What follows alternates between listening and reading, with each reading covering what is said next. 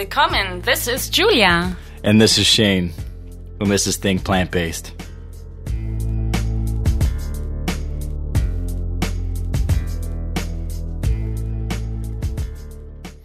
Think Plant-Based. Make sure to check out recipes, health tips, travel tips at www.thinkplantbased.com. And we're officially on iTunes, so please rate and write us a review on iTunes. Write us a review. Give us 2 stars, 3 stars, maybe 5 stars. Let us know. For sure, 5. Yeah, I mean, who would give us 2 stars anyways, right?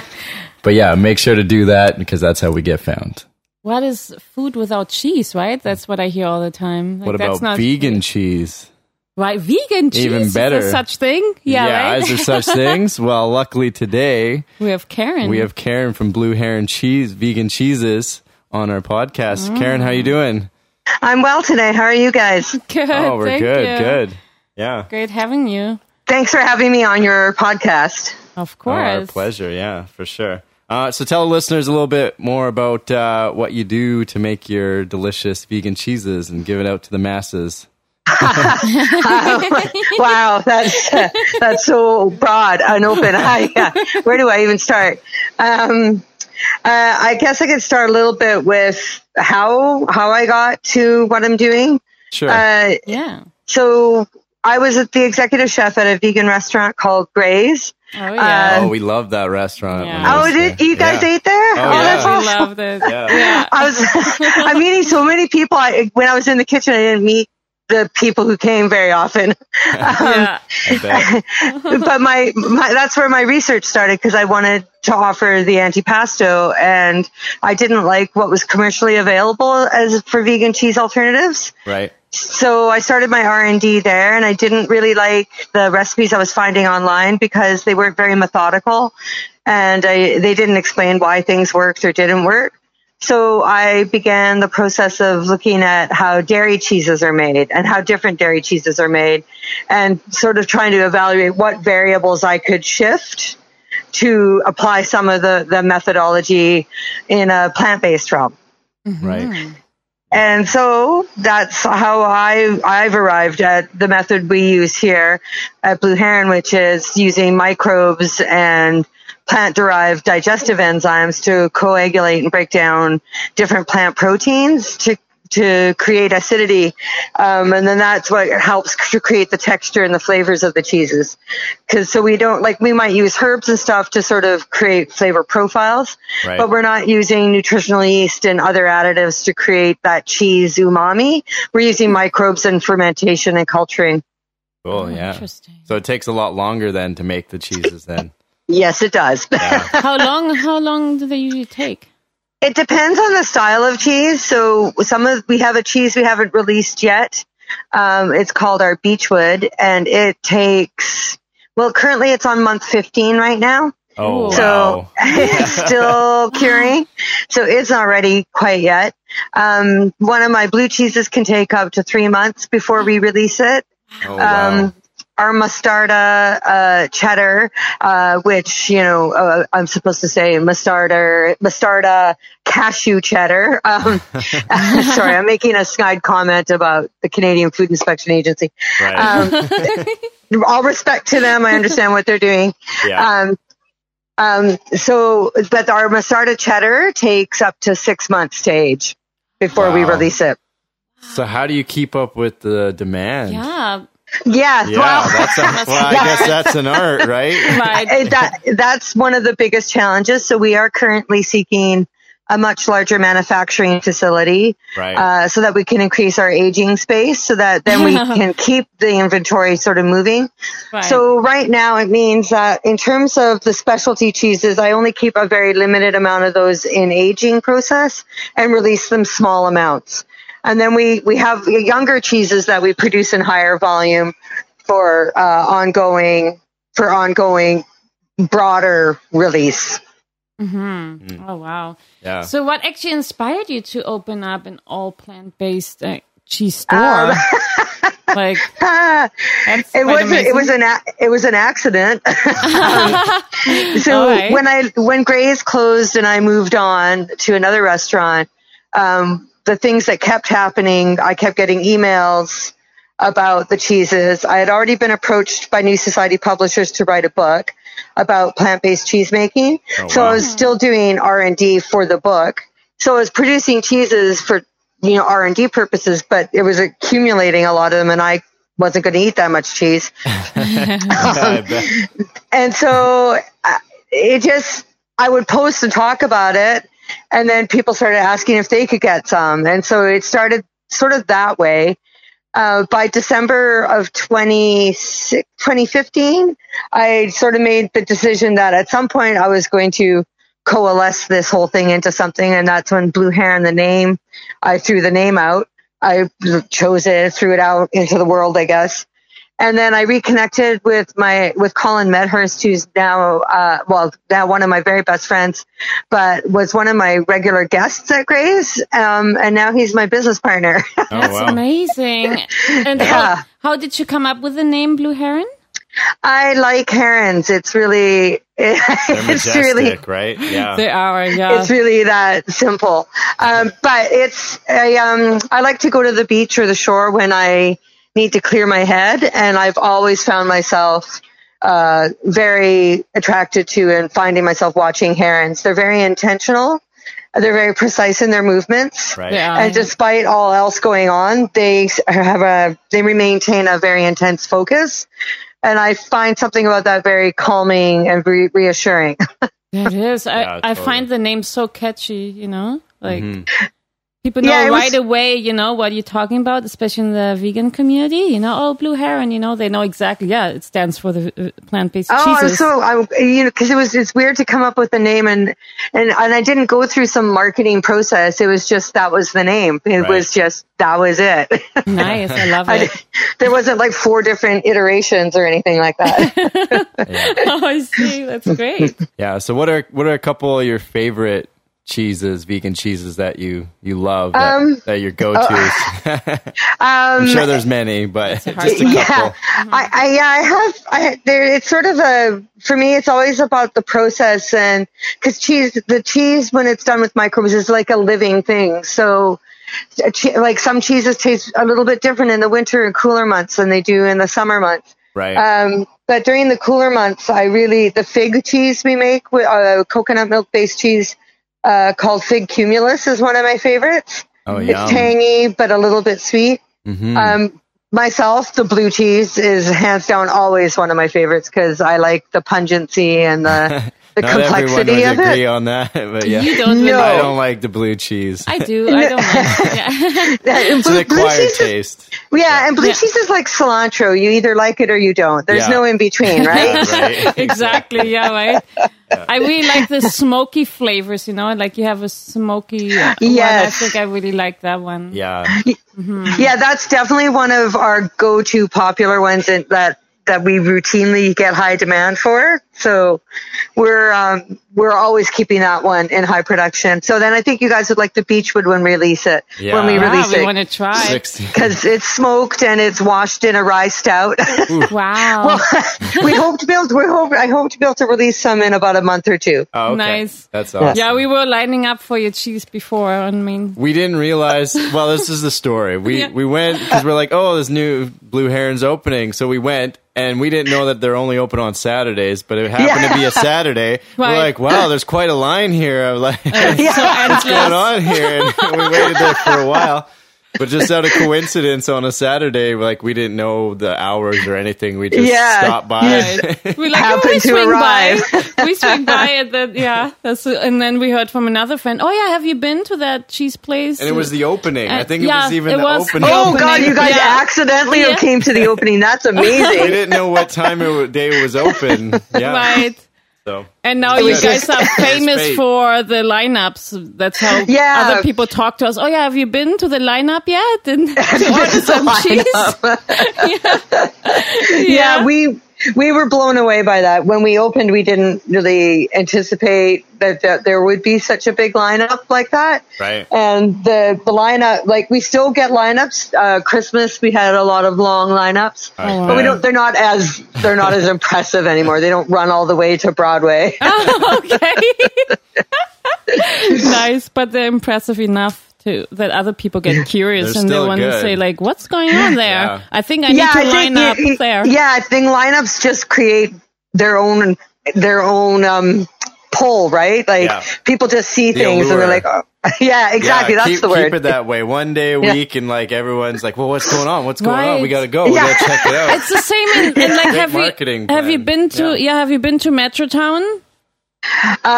Yes, I used to go to Metrotown, but I don't. It's too many people. I don't go. Right, but there's this crazy place. I don't want to promote it right now, but it's like some sort of cheesecake place. But you can only order one item. If you want two, you have to line up again. And there's such a long lineup, like I've never seen it empty whenever I pass by. You're only allowed one cheese, and if you want another cheese, you gotta line up again. Well, we did at Christmas. We actually had to put a limit on how many pieces people could take. Yeah, because people were like arriving, and we were like, wait, it's not fair if the people are doing, they're waiting patiently their turn. I agree. And then, so we were like, look. We're going to be open every weekend. You don't need to take 20 pieces with you right now. Yeah, right. That makes sense. It's not the cheesepocalypse. Like, it's not the end. Nice. Well, like, what do you think? Like, how do great tasting vegan cheeses changes the world, in your opinion? Wow. I think. I'm going to sort of answer that in a more a lower key kind of thing, I think. Sure. No problem. Changing the world just feels so big. But you do, it's so important for people, whenever I meet people that are not even like plant-based at all, they say, I mean, I could do vegetarian, but giving up cheese? Yeah, I feel like cheese is the last missing block that we need to perfect. That's 100%. That's usually what we get. I think... There's two parts to how I want to think about answering that. It's, I think just from a culinary perspective and as a chef, I think that the opportunity to explore new terrain and new method or applying traditional method to new mediums is really exciting just in an internal way. That's exciting. What I think that offers more broadly is an opportunity for people to maybe think about shifting their minds about things rather than just getting this stuck on an idea that something has to be the same thing all the time or the same way. Yeah. Mm-hmm, yeah. So I think that itself, I think, is the biggest impact, but not the one that people, I think about in the most overt way. But I think when people have an opportunity to expand what they're thinking about in terms of food concept, it takes a bit of time, but I think you get more people interested in thinking about it that way, or it then becomes part of the new set of skills that people will start evolving as new culinary professionals and new food producers. Right. So it is a paradigm shift, but it's not, it's like more of a gradual progression, I think. Especially because right now in vegan cheesemaking, there isn't a set of ubiquitous standards or a single common approach to any of the methods that any of us commercial cheesemakers are doing. Right. So, like, you get 10 dairy cheesemakers in a room and you say camembert, they can all have a conversation with each other about what that means. But you can't do that in the vegan cheese realm yet. There isn't, oh yes, that's how you make a vegan cheddar. That isn't, that there isn't a set of standards around that. So I think we're in the middle of this sort of very, very exciting, very open-ended field right now where lots of different possibilities exist. And so I think that's exciting in itself. Yeah, it is. One small thing at a time, And, and if you see the supply and demand, if you see the line, more people are going to get more curious, and they're just going to just wait in the line. Exactly. They don't even know what it is. Yeah. That's how people are. They think like, oh, I'm missing out. I think I need to line up. I don't know what's about, but I want to line up. Yeah. They follow in the herd. That's a very strange psychology thing. Yeah, right? It's the herd in us. Like, we want to be around people. We want to be part of people. And so if it's something very exciting and new and everyone's doing it, then people tend to go that way. Exactly. That's exactly. So you got to make it the norm, right? We got to make vegan cheeses the norm, and then I think that's. I mean, I think it's eventually going to happen in a certain way. This week, I'm meeting with a couple of other vegan cheesemakers for dinner to just have a chat about some ideas around approaches to regulatory bodies around the name, the use of the word cheese, and some ideas like that, because we don't have a community in a straightforward sense. So I communicate with a lot of other vegan cheesemakers via Instagram and social media. And so we're hoping to just maybe create a more specific dialogue, I guess, about methodology and approach. Right. Mm-hmm. That's great. Yeah. So where do you see your cheese business going in the future? Like a big Miyoko's plant and selling out whatever left, right? Well, you're expanding, right? Obviously that's the goal, right? Yeah. It is. Yeah. Colin and I are, this is the year we're really pursuing landing the next manufacturing site. So we're looking to find a 6,000 to 10,000 square foot facility. Right. We're also planning to maintain our approach and not change to do more mass volume type of cheeses. We're going to maintain the artisanal craft of it. Right. And we're looking to do distribution to Canada and the US. We have so much demand across the continent right now, and in Europe and as far away as Japan. Nice. I don't have a capacity in my head right now to think about all of that. But I guess the bigger the facility you have, the more you can make, because it does take time, right? These are artisanal, so it does take time to it. So the more bulk you can make, the better, I think. Exactly. Right? So before we start, for me, I just want to be concerned about getting the logistics of that kind of scaling up sorted. It's a lot to think, right? It is. Yeah. Complex. A lot of planning, and you start off small and then you just blow up. That's how it works. Right? Yeah, exactly. In the vegan cheese world, totally blow up. There's such a big demand, though, when it comes. I think even higher demand than meat. Even like meat alternatives. Yeah. Like cheese is really the one, because I hear so many times, vegan cheeses.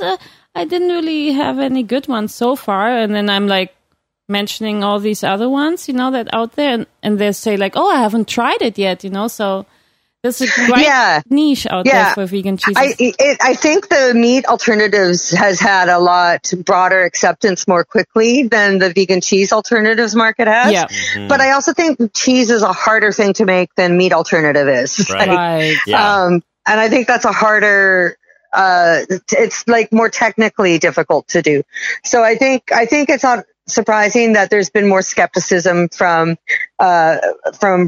broader base around whether or not it's good or can be good or things like that. Right. I agree with that. Yeah, definitely. Makes sense. And I think one's more of a texture and the other one's more of a taste. So it's hard to sometimes recreate a taste. You have to have both, right? You have to have, I guess, both. The texture and the taste, because some people would say like, vegan cheese tastes like plastic, rubbery or whatever, right? And some of them do. That's the thing. Some of those critiques are not incorrect, right? Right. So that's a tricky one. Well, there's an art and science behind making cheese, That's how it is, right?